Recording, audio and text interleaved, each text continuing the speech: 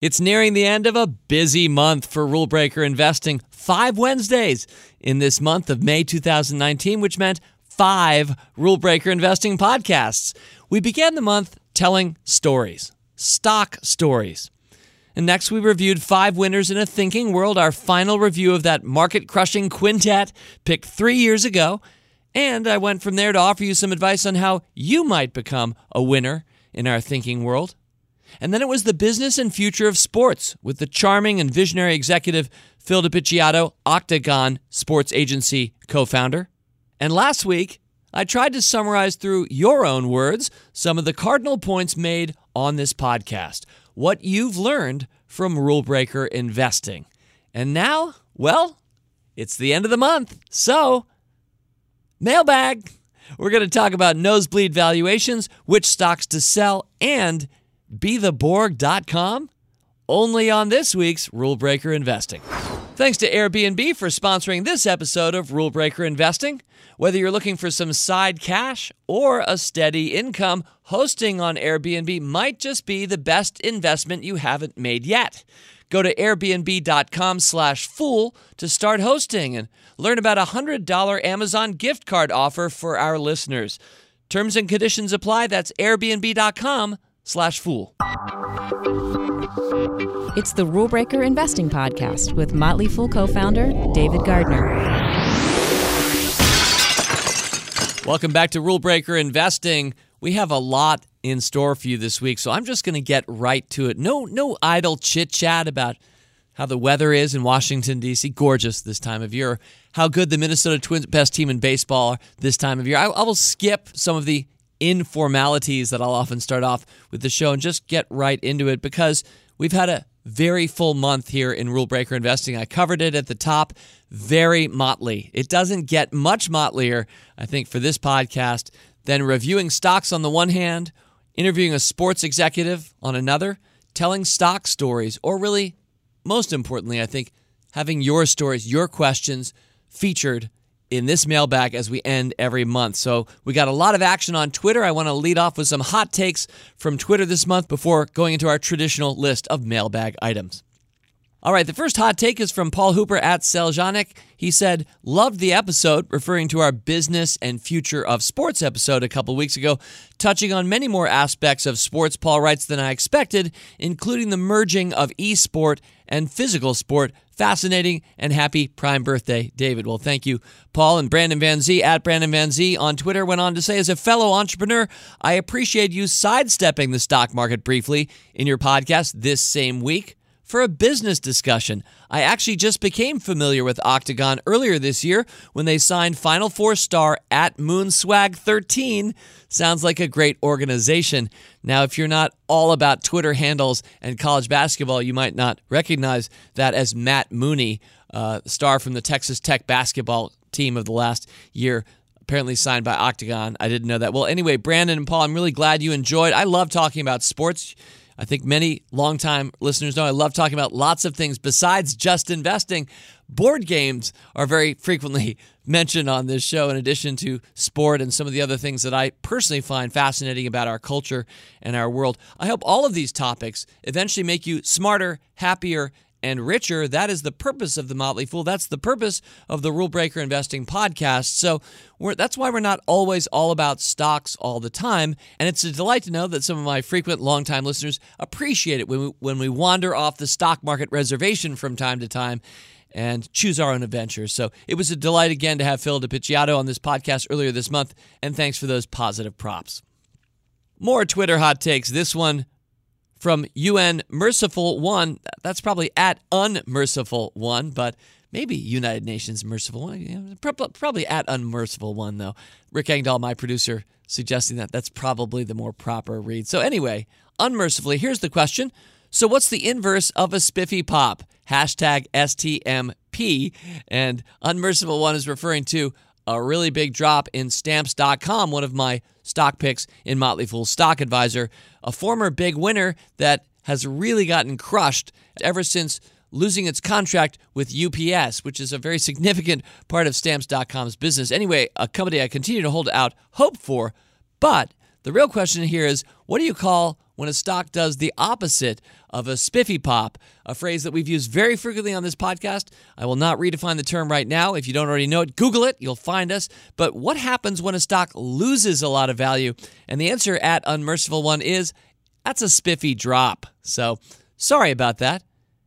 And a little bit more seriously, I never like it when my stocks drop. I much prefer, don't you, when your stocks pop, when they go up over time. But certainly part of the story of most of our best investments recommended to our members here at The Motley Fool over the last 26 years, many of them go through big-time drops. Amazon, Netflix, any big-time winner I've ever had that I've talked about on this podcast over any meaningful period of time has probably lost 50% or more of its value several times when held for a decade plus. So, yes, I'm used to spiffy drops too. At Anand Khatri wrote in saying, just finished listening my Wednesday routine listening, Rule Breaker Investing podcast, the latest episode. Amazing episode, Anand said. Immediately after that, I did my homework, started watching the David G. Fool interview with Consuelo Mack. Such a profound and beautifully explained set of Rule Breaker rules. Well, thank you, Anand. And the reason that I'm reading this one in part was because, yes, when we reviewed 5 winners in a thinking world a few weeks ago, that very week, 3 years ago, I had just been on Consuelo Mack's show Wealth Track, and I encouraged any listeners to go back and rewatch that approximately 30-minute episode. Anybody can Google it. Just Google Consuelo Mack Rule Breaker Investing or David Gardner. You'll see the April 29, 2016 show. It was a very enjoyable conversation I had. Consuelo's a real professional. Really enjoy working with her. I've been on her show a few times. But I invited any of my listeners to go back, watch the show, and report back what I got most right and what I got most wrong 3 years later. And so far as I can tell, only one of you fully did that. So clearly, Anand, thank you. You watched it. I appreciate that. You didn't give me the feedback on best and worst, but I'm happy to say, coming all the way from Belgium, Christoph Hendricks, at Christoph Hendry1 on Twitter, reported back. And I want to share his tweet storm because I really enjoyed this. I was touched that you took the time, Christoph. Thank you. So you started by saying, at David G. Fool, I've listened to your interview with Consuelo Mack from 2016. The thing you're most right about is nearly everything, although I realize this answer diminishes the odds of being in the mailbag. Smiley, smiley. Now, I want to take pains to say that I did get at least one thing wrong in that interview. So while I'm very flattered that Christoph feels like I nailed stuff, that's not the reason I'm sharing this. I really love his spirit because he goes on to say, but if I have to pinpoint it, I think I would call out your optimism.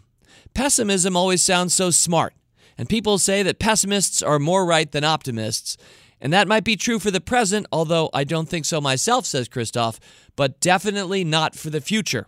He goes on, optimists shape the future, and as you prove, are also better investors.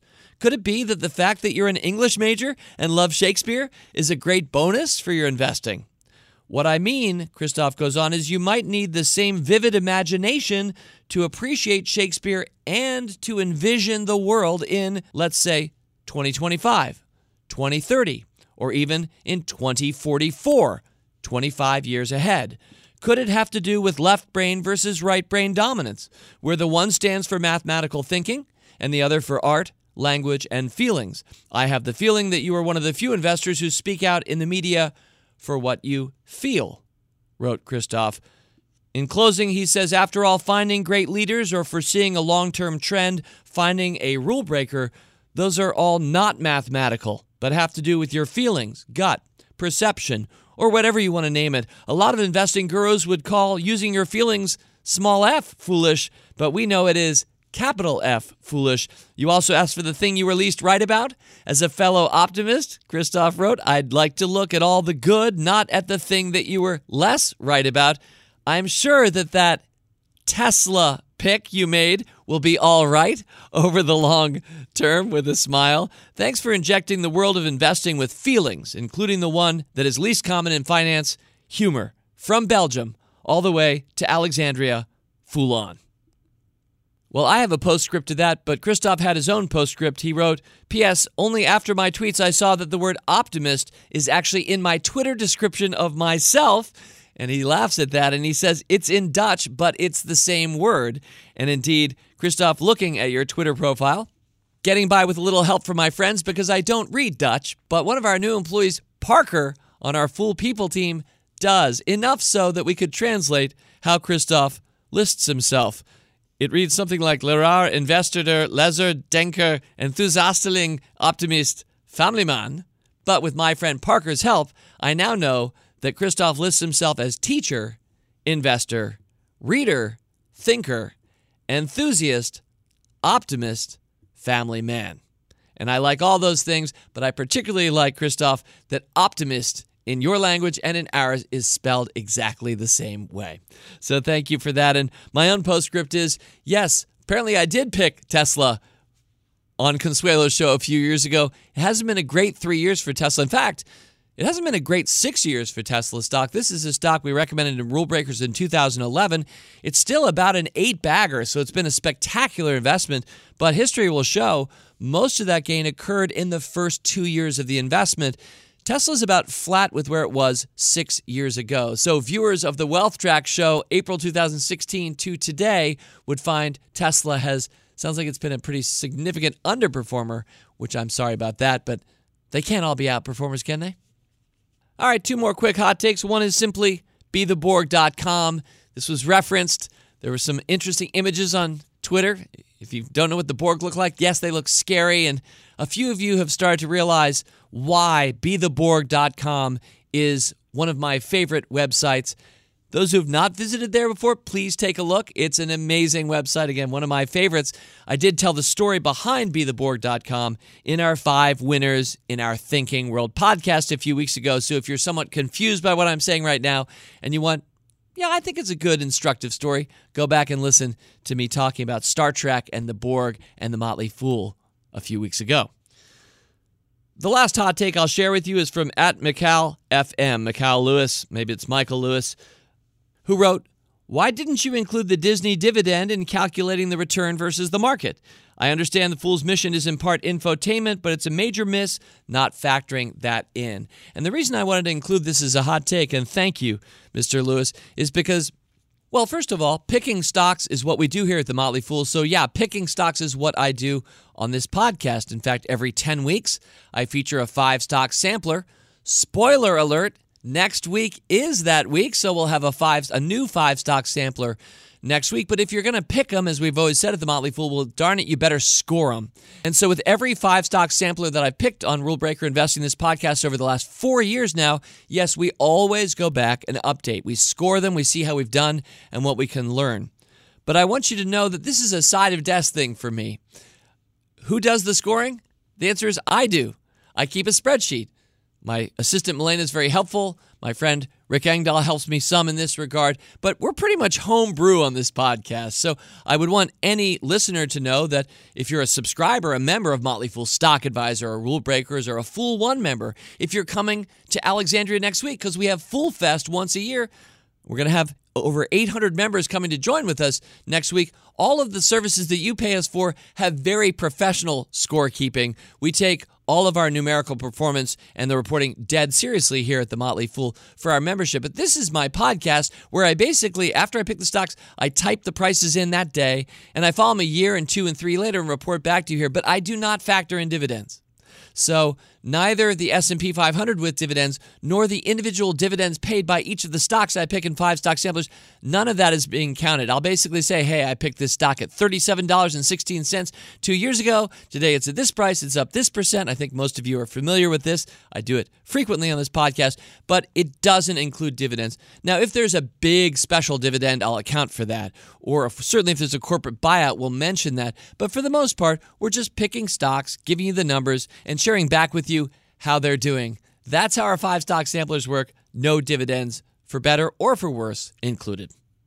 All right, well, we're about to warm up Rule Breaker Mailbag item number 1, but occasionally I like to talk about how to get on this podcast when we have our mailbag. Now, Rick Engdahl, my producer, sent me over 28 pages of questions for this week's mailbag. I think I have about 7 of them lined up. And you might be wondering, well, how do you pick this one over that one? Well, let me reveal, I never give all the secrets. I like to give them, dole them out one at a time here and there. So let me give you my latest thought in terms of how not to be on this podcast. So a way not to be on the mailbag is if you mail me a question that is a very simple, Googleable answer.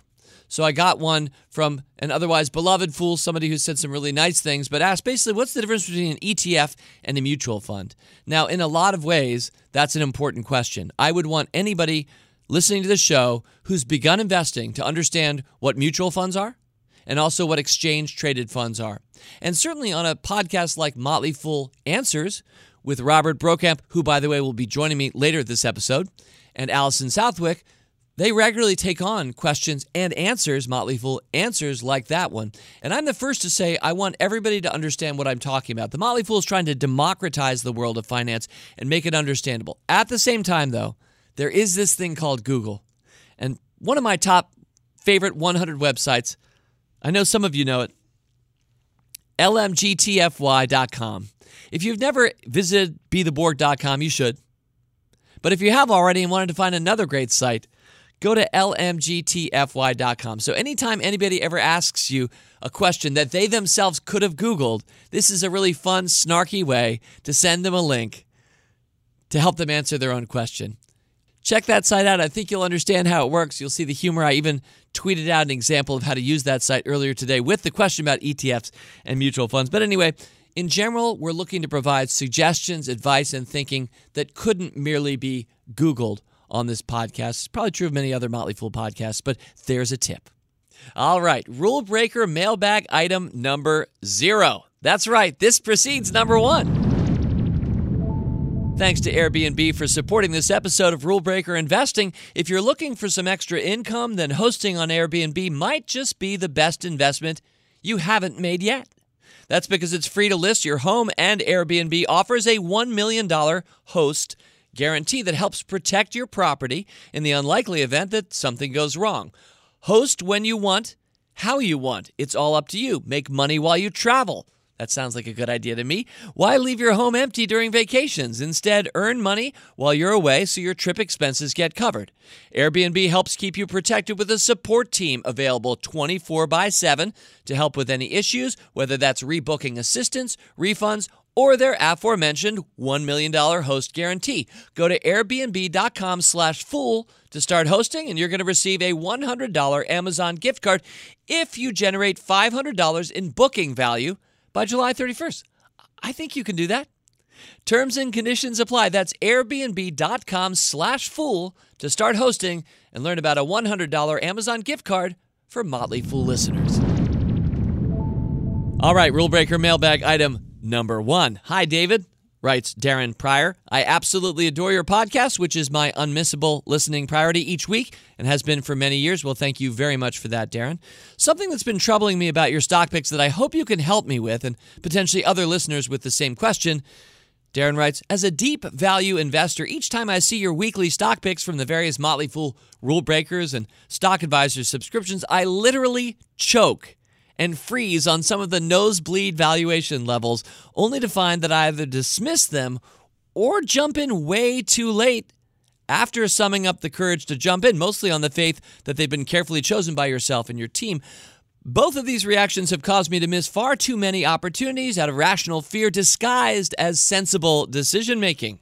Indeed, my personal value picks have turned out to be just plain awful compared to many of your, quotes, nosebleed stocks. To help with my confidence, I'm wondering if you might devote a podcast session to exploring past successful picks and highlighting how pricey they too were at the time of your recommendation, either by price to sales, price to earnings, market cap, whatever you feel is the best way to highlight that. Despite their valuation back then, today they've proven to be brilliant picks. That way people like me can close our eyes and take faster leaps each month with your recommendations and not be burdened with FUD. That is, of course, fear, uncertainty, and doubt. Again, thank you for all you do to help the investing community to be happier, smarter, and richer. Cheers. Kind regards, Darren Pryor. Darren, thank you very much. That's a great idea. I think we're going to do that. Sometime this summer, I'm going to have an episode. Let's call it Where Were They Then? And we're going to look at some of our better stock picks in Motley Fool history and give out the valuations and some of the traditional metrics where those stocks were trading back then.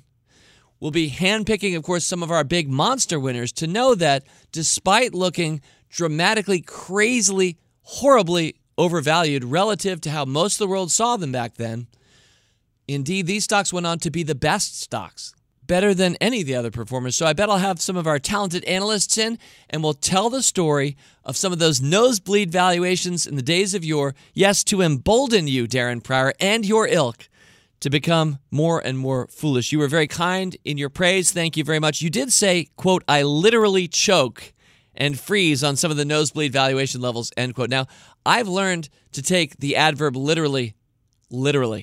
So if that is in fact true, Mr. Pryor, I am deeply regretful. I hope it's not my tone or anything that I've said or done that would cause you literally to choke. To think that people are hurting themselves physically listening to Rule Breaker Investing hurts me figuratively. All right, and before I move on to Rule Breaker Mailbag item number 2, my producer Rick Engdahl flashing in with this latest update.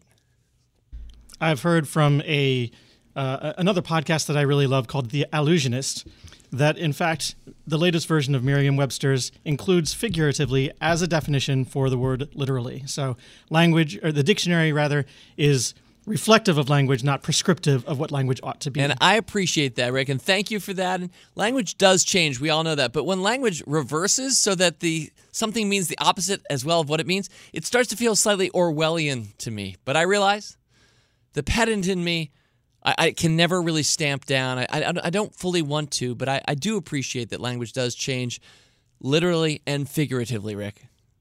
Well, that's nice. And by the way, the word nice used to mean stupid.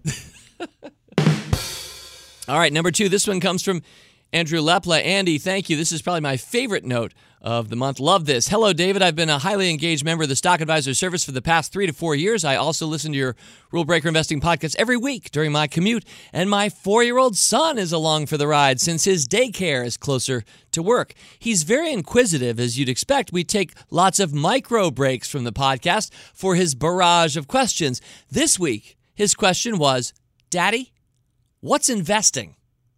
I could not have been more delighted and proud, Andy writes. I explained that by investing, we could own a piece of companies that make some of his favorite things, McDonald's, Disney, Netflix, Nintendo, and when they did well, so did we.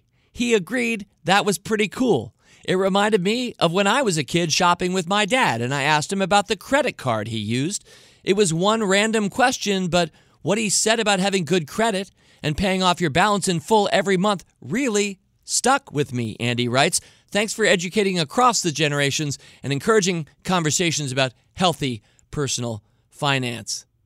Well, to the Lepla family, I say, fool on. Great note. I always love it when we share it down. The more we can spread these ideas, the smarter, happier, and richer the world will be. Thanks for doing your part, Andy. Fool on. Rule Breaker Mailbag item number 3. This one comes from Sriram, and you write, Sir, hi, David. I was listening to Stock Stories Volume 3 earlier this month. Your story on Booking.com being one of the few companies that survived the dot-com bust triggered a couple of questions. One, we always talk about the winners like Amazon and Priceline, but I also want to know how many of your picks disappeared after the bust, especially any company that you feel in hindsight shouldn't have been recommended in the first place. Well, let me pause it right there before going to his second question and say that, well, first of all, my stock portfolio, the public one that we were running on our site, starting with AOL and then the World Wide Web, and my real money stock portfolios, well, my family portfolios all got crushed in 2001. I bet yours did too. Almost nothing did well. Some of the best companies in the world today, like Amazon, went from 95 to below 7 in just a couple of years. So it was an absolutely brutal time. But that portfolio, Mr. Sriram, that we were running at Fool.com, the Rule Breaker portfolio, I don't think we had any companies that went out of business. The worst selection during that era was probably At Home, which was the internet broadband company that merged with Excite and became Excite at Home. It was, as it turns out, not very well run, in part because it was like a conglomerate of cable companies that all had their fingers in the honeypot, and it wasn't managed very effectively. So even though the dawn of internet broadband happened during that era, Excite at Home was a real loser for us. Of course, I'm not shy about losers. I have a bunch of them today in Rule Breakers and Stock Advisor. I think I always will. But I am happy to say that I don't think we ever had a company like, let's say, Buy.com or drcoop.com or any of those .com busts, fade out. Even Pets.com, which I think did a lot of fun ads but didn't do so well, we never had any of those as our stocks. And I think the key here was that principle, rule breaker trait number 1, top dog and first mover in an important emerging industry. Very infrequently do real top dogs go out of business. It's usually the second and third tier companies that don't do so well. So I'm happy to say that you can still Google and see the portfolio that we managed. Just go back, Rule Breaker Portfolio, Fool.com, 1997 or 2001, and you'll see that list of stocks. It included companies like Amgen, Starbucks, Amazon, some companies that really stood the test of time, and then some also-rans. But no, I don't think any out losers. Okay, your second question, you wrote, AOL appears several times in Fool podcasts for both its spectacular rise and fall, and you're right about that. I know AOL was an active recommendation at some point, but did Rule Breakers or Stock Advisor, the newsletters, see the impending fall from grace at any point and exit from the position? So thank you for that question. Before I answer it, you wrote, to close, I ask not to criticize, but to understand the full picture. I hope my questions will be answered in the true foolish spirit. I've been amused and enriched greatly through my decade-long relationship with the Motley Fool. Well, thank you for that. And yeah, I'm always happy to talk flat out, straight out about any winners or any losers that I've ever recommended, ones that I hold myself, ones that you might hold. AOL is a really interesting one because it was our greatest stock pick of all time, really, up until maybe the 10th year of the Motley Fool. So it was a 150 bagger from the start when we first recommended the first day we launched the Motley Fool on AOL in August of 1994. It went from there to rise 150 times in value by 2000, and then that merger with Time Warner did not treat either company very well, and nor was the internet treated very well. In subsequent years, I'm going to say AOL dropped from maybe somewhere around $95 a share at its high down to maybe 10, 15, 20. So it was still a wonderful 20-plus bagger, but it had at one point been a 150 bagger. Anyway, so that's my take on AOL. We never ended up including it in Stock Advisor. We launched Motley Fool Stock Advisor in March of 2002. Never selected AOL, nor in Rule Breakers. These days, the company brand's still out there, but it's gotten merged out, and the name was changed, and we don't keep up with AOL too much anymore. But some of the brass and people who started it, people like Steve Case, who's doing wonderful work in this world today, Ted Leonsis, who owns all our local sports teams, these are people who did really well, and I would say rightly so. I think America Online, for its time and for what it was doing, was truly a remarkable company, but it didn't have the staying power in a world that shifted from dial-up, ultimately, to, well, ironically, cable broadband internet. So thank you for your questions. Happy to answer them, Mr. Sriram Phulan. All right, Rule Breaker Mailbag items number 4, 5, 6, and 7. And the reason I'm going with all 4 at once, we are going to do them individually, but I've got a small panel that I've convened. 2 of my favorite fools. You've heard them on this podcast before. If you listen to my mailbags, I really appreciate both of these people. In alphabetical order, I have Emily Flippen and Robert Brokamp. Now, under the assumption that we have at least one new listener this week to this podcast, Emily and Robert, would you both briefly, Emily, you first, give a line or two about who you are, what you do here at The Fool? Well, I'm happy you had me go first because I definitely can't follow Bro's job here. But my job is on the Rule Breakers team, actually. So I help on the Rule Breakers team. I also help a bit with our marijuana service. And at least one of these mailbag items will be directly relevant, which is why, in part, I pulled Emily in. I'm delighted to have you, Emily. Now, Robert, apparently you're a really tough act to follow. I don't know why. Yeah. Other than I do celebrate my 20-year Fool-iversary this year, so that does make me an old fool. That is spectacular. Yes. I'm honored, and we've been blessed many times over for your insight. And I'm not just referring to our company. I mean, employees around our company don't even really like Robert. I'm talking about all the members, the readers of Rule Your Retirement, the listeners of his podcast, presumably some of whom like him. But no, I would say that Robert is probably one of the more popular fools here. So just having fun with that. Golly, but yeah, 20 years later, thank you, Robert. Sure. So I've been writing our Rule Your Retirement service for 15 years. In 3 weeks, we celebrate our 15-year anniversary. That is amazing. Co-advisor of Total Income, one of the voices on Motley Fool Answers podcast. I do a few other things here at The Fool, like I'm on the 401k committee and stuff like that. That's awesome. Well, we may or may not have questions about some of those things, but I know the next question anyway, and I'm going to share it right now. So Rule Breaker Mailbag, item number 4. This one's from William Wood. May I first thank you and all your fellow HQ fools who do such a great job not only in giving great advice, but also giving in such a way that makes it fun, interesting, and easy to comprehend for those of us that are less sophisticated. Well, thank you, William. since you've heard from Emily, since you've heard from Robert, you see the kinds of fun personalities that bounce around Fool HQ and make my job, just speaking for myself, a lot of fun.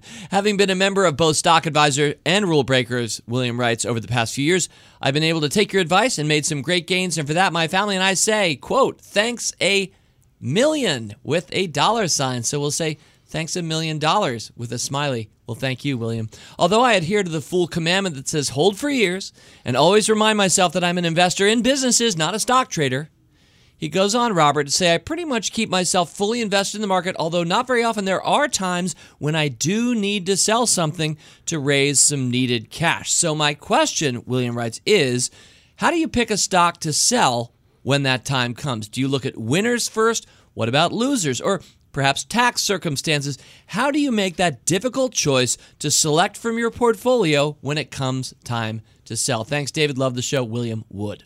So just looking at individual companies, I am someone who believes in diversification and limiting to a certain degree how much you have in a single company or sector or industry. I'm more conservative that way. I know other fools feel differently. So I do tend to look at winners just to make sure nothing has gotten too big of a part of my portfolio. I also look at asset classes. So, for example, over the last several years, U.S. large caps have done much better than like international stocks. So I would be looking at maybe taking a little bit of the U.S. large caps off the table, keeping some of those other ones that have not done so well.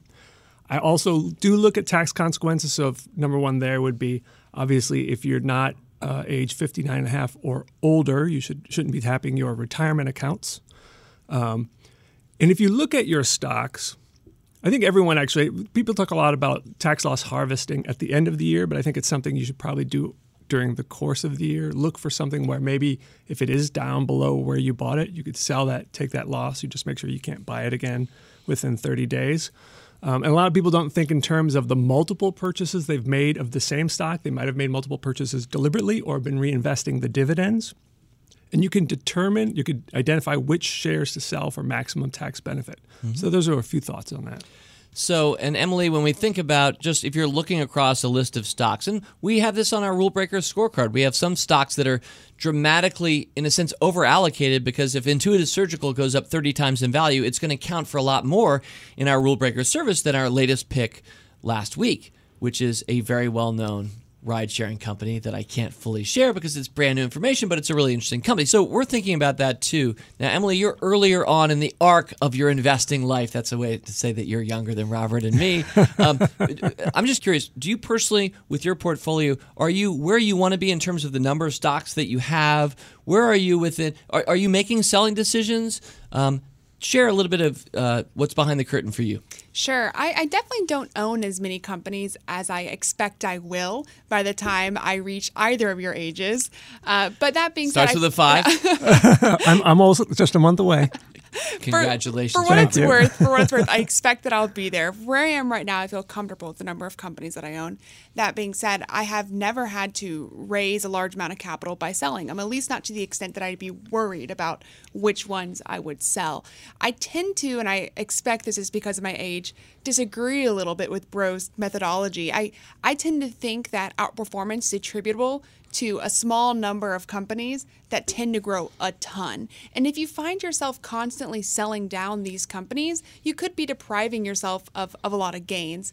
So the first thing I go to is probably the tax consequences, and I imagine everybody knows their own implications better than I do, but obviously companies that I haven't held for a full year, I would never sell because of the capital gains tax being higher in regards to those.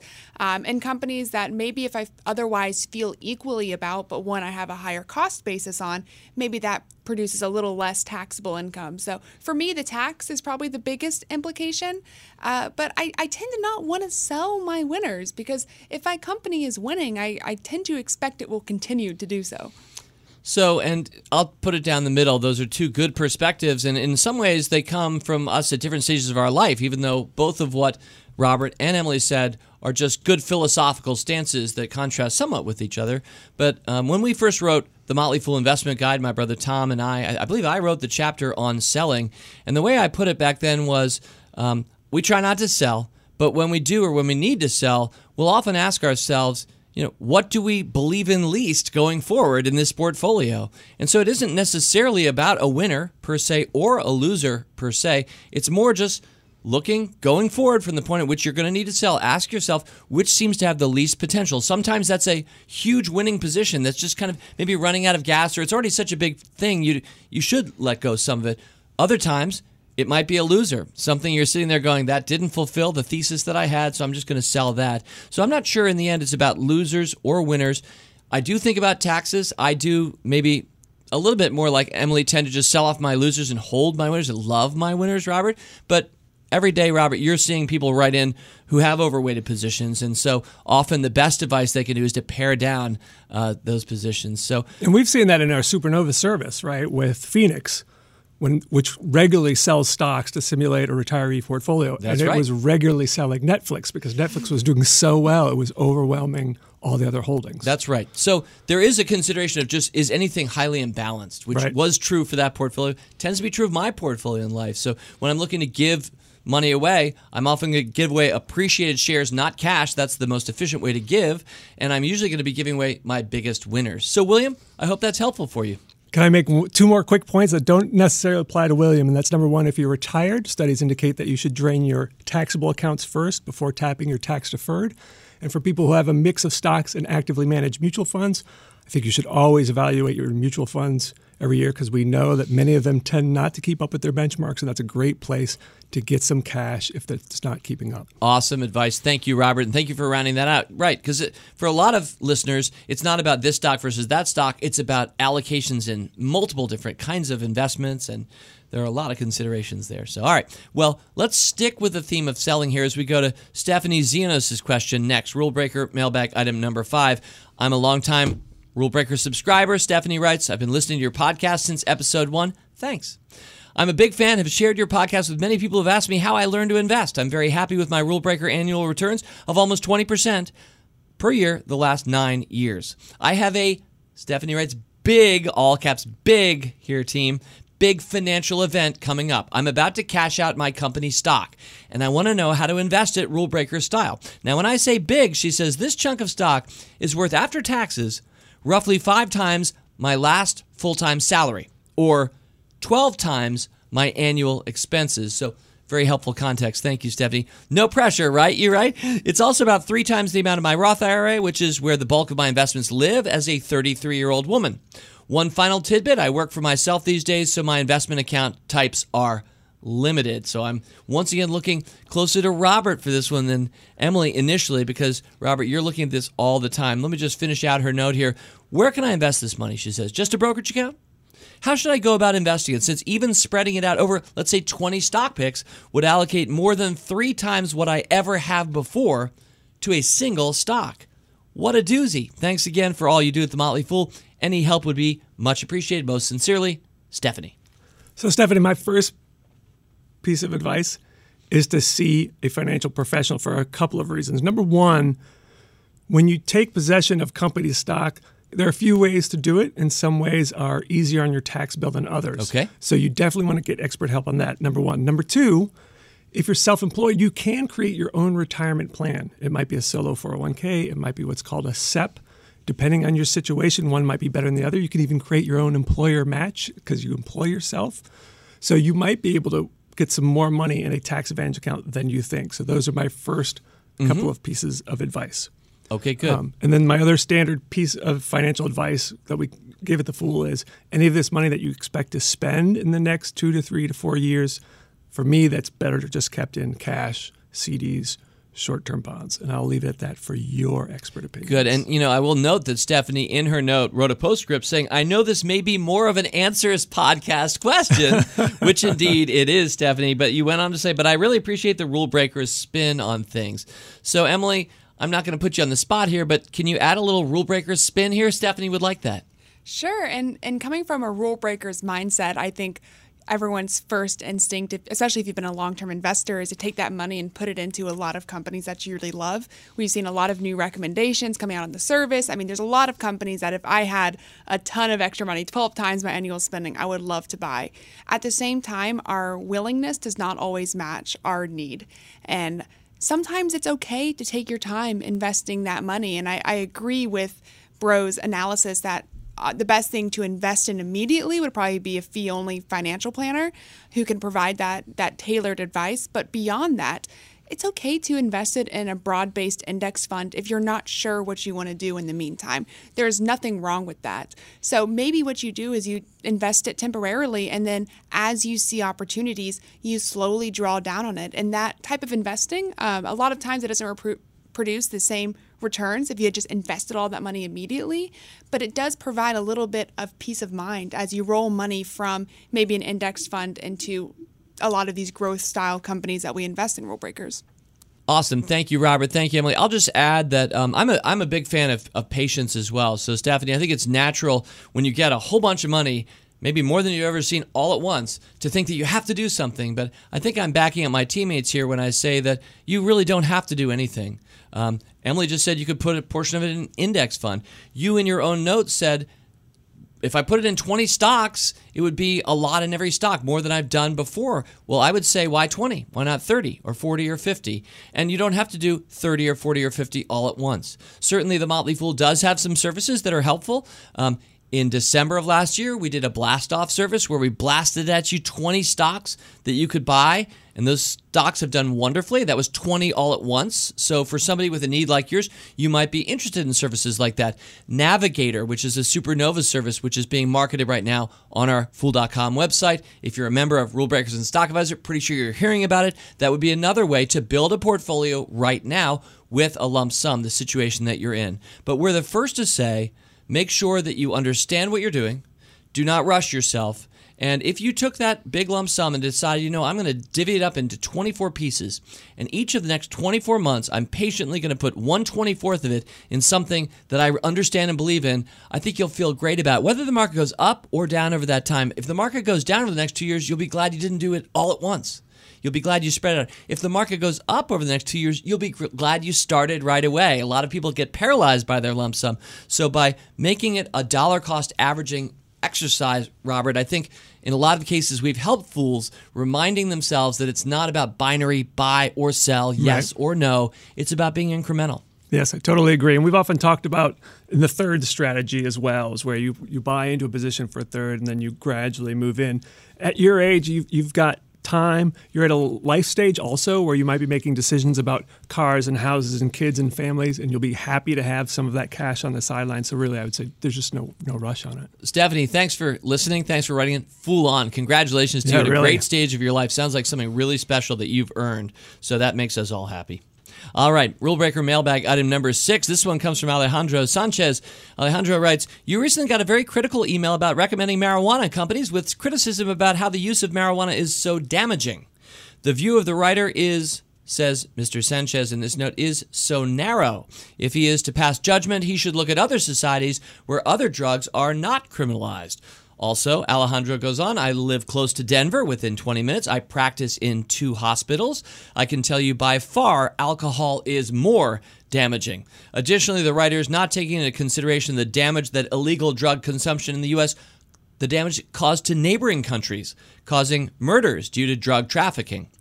Putting your head in the sand will not solve the problem, Mr. Sanchez concludes. How many years of a war on drugs need to go on to realize for all of us that it'll never be won? Someone said doing the same thing over and over, expecting a different result, is lunacy. Moreover, your focus is to help investors and not to pass judgment on morality. This requires one to be open-minded and see the pitfalls that others might miss. And on that, you are a great resource. Keep up the good work, Alejandro Sanchez. Emily, I'm turning to you. You work some on our marijuana service.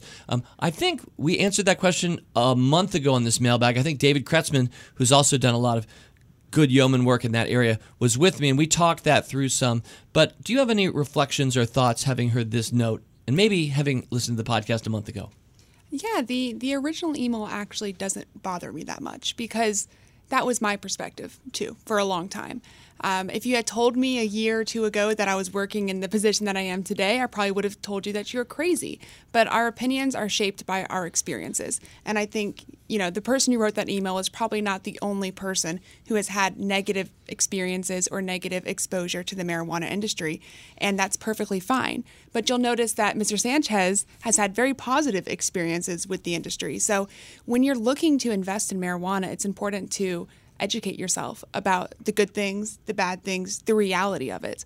And as I continue to learn more and more about it, not just as an investment, but as a commodity, as a medicine, as something that has changed people's lives both for the better and for the worst, I realize that there's a really big opportunity. And in my opinion, there's an opportunity to do something better for the world, more so than there is for an opportunity to do something bad. And when I invest in marijuana, I don't feel like I am doing something bad for the world because I'm aware of all the positive things that we see coming out of a lot of the companies that we invest in. And especially here on the Marijuana Mavericks team and Marijuana Masters, depending on what country you're listening from, we spend a lot of time thinking about the quality of the companies that we invest in and the impact that these companies have on the world. So I think there's definitely a time and a place for socially responsible investing. And if your experiences with marijuana have been very negative, then by all means, don't invest in this space. But if you're part of the group of people, and that now includes me, much against my original way of thinking, if you're one of the people that is interested in this space and believes in this space, then I think there are a lot of really good socially responsible ways of getting exposure. So I totally understand this to a degree, right? So I'm a kid who grew up very religious. I still have never been drunk. I've never done drugs. I've gone a little bit the other way in terms of how I feel other people should live their lives. I think you should do whatever you want as long as I don't have to pay for it. As a father, I don't necessarily like the idea of my kids going out into a world and being able to experiment with a lot of things. So I understand feeling very mixed about this new trend of making marijuana more acceptable. I'm coming from this as someone who has no personal experience with any of it. So I can't talk to the investment merits, but I understand this feeling of like, I'm not sure I'm totally comfortable with this yet. I think that's great. Thank you both for such eloquence and your thinking. For my own part, I think any listener of this podcast or anybody who's followed me over the years knows that I say make your portfolio reflect your best vision for our future. Some of us see in that future that we hope for the benefits of something like marijuana or alcohol or sports betting. And others of us see the detriments and vote or root against those things.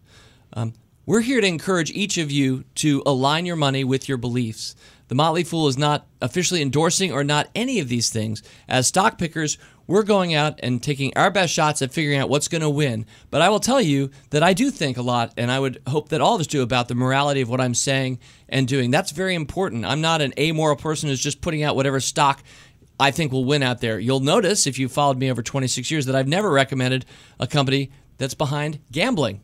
I myself am fine with gambling, but I just think from a Motley Fool standpoint, the very nature of that business is to just run people's money down over time. After all, that's why these companies exist today, and the house always wins. I also am not a big fan at all of state lotteries, which I think are the biggest loser investment being promoted to the public every single day out there. But we're not really about political stances. I hope what I just said, or Emily or Roberts, it doesn't sound in a way stiflingly political or trying to influence you toward our individual viewpoints. We all have different viewpoints. Everybody listening to this podcast has a unique variety of hundreds of thousands of experiences and opinions that each of us has experienced over the course of our youth and adult lives. That should shape how you invest. Make your portfolio reflect your best vision for our future. Thank you, Mr. Sanchez, and thank you for the gentleman who wrote a month ago. All right, in closing it out, Rule Breaker Mailbag, item number 7. This is from Stuart Simpson. Foolish friends and David, I'm finally back to a financial point where I can put cash in my investing account again. That's with an exclamation point. That's a big moment for Stuart. Congratulations, Stuart. I have a portfolio full of winners like Apple, Nintendo, some ticker symbols I don't recognize like OHI, CGC, ACB, oh, and one other. Stuart goes on, SHOP. Well, that's one that we know. Shopify is a big-time rule breaker winner. In fact, Stuart in his note writes, it, period, is, period, a, period, all caps, winner, exclamation point. I know I should let my winners run wild, and this is most definitely a wild-running winner. Stuart writes, but my Gardner-Kretzmann continuum is like a .17. So he's illustrating by saying he's 34. He only has 6 stocks so far. I feel like I should be adding more companies instead of adding to this winner. What would you do in this situation? Real quick, I'll poll my crew here. Emily Flippen, what do you think Stuart should do? Well, you've inadvertently asked the wrong person, because working on both Rule Breakers and Marijuana Masters, in which both services Shopify is an active recommendation and a great performer, I tend to think this is a great company. Sure, the valuation looks crazy, but as you mentioned earlier, there are so many companies that if you invested in when the valuation looked crazy, you were leaving so much money on the table. So I tend to think I want to add to my winners, especially when you look at a company, you see a company like Shopify. I mean, they are just expanding their reach more than any other company, even in the marijuana space that I'm seeing right now. They've recently increased the fees for the clients on their platform and had virtually no churn as a result. That gives them so much pricing power. I see Shopify as such an amazing investment, even at today's prices, and it's a very, very frothy valuation. I will give them that. So I tend to think, who cares about how many companies you own, as long as you're really sold on the ones that you do own. And if you're really sold on Shopify, sure, add to it. All right, and presumably for a different viewpoint, Robert Brokamp. The old fuddy-duddy guy is going to give his fuddy-duddy diversification advice. Depending on what Motley Full Service you look at, we recommend that you own anywhere from 15 to 30 companies. So I'm going to kind of stick with that.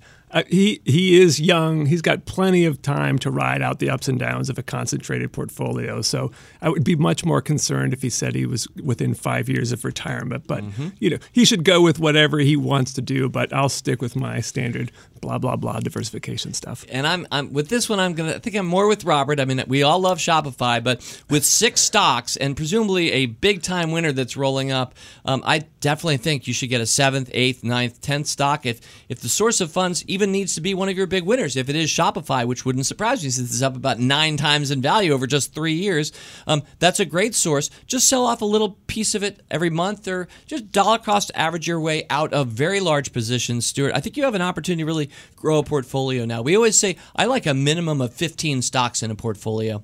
That's just my personal number. Others may have their own thoughts, but so at 7, you're about halfway there, and a GKC of .17 is telling you, sir, all you need to know. Make the right call here, Stuart. All right, well, that ends this month's Rule Breaker Investing Mailbag. Thank you to my special guests, Emily Flippen. Thank you. And Robert Brokamp. Always a pleasure. Look forward to, maybe we'll see each other a month or so from now. Next week on this show, it's time for our latest 5-stock sampler. Yep, I'll be picking 5 new fresh picks along a theme that I haven't decided upon yet. In the meantime, we wish you all the best with your investing, your business, and your life. Fool on. As always, people on this program may have interest in the stocks they talk about, and the Motley Fool may have formal recommendations for or against. So don't buy or sell stocks based solely on what you hear. Learn more about Rule Breaker Investing at rbi.fool.com.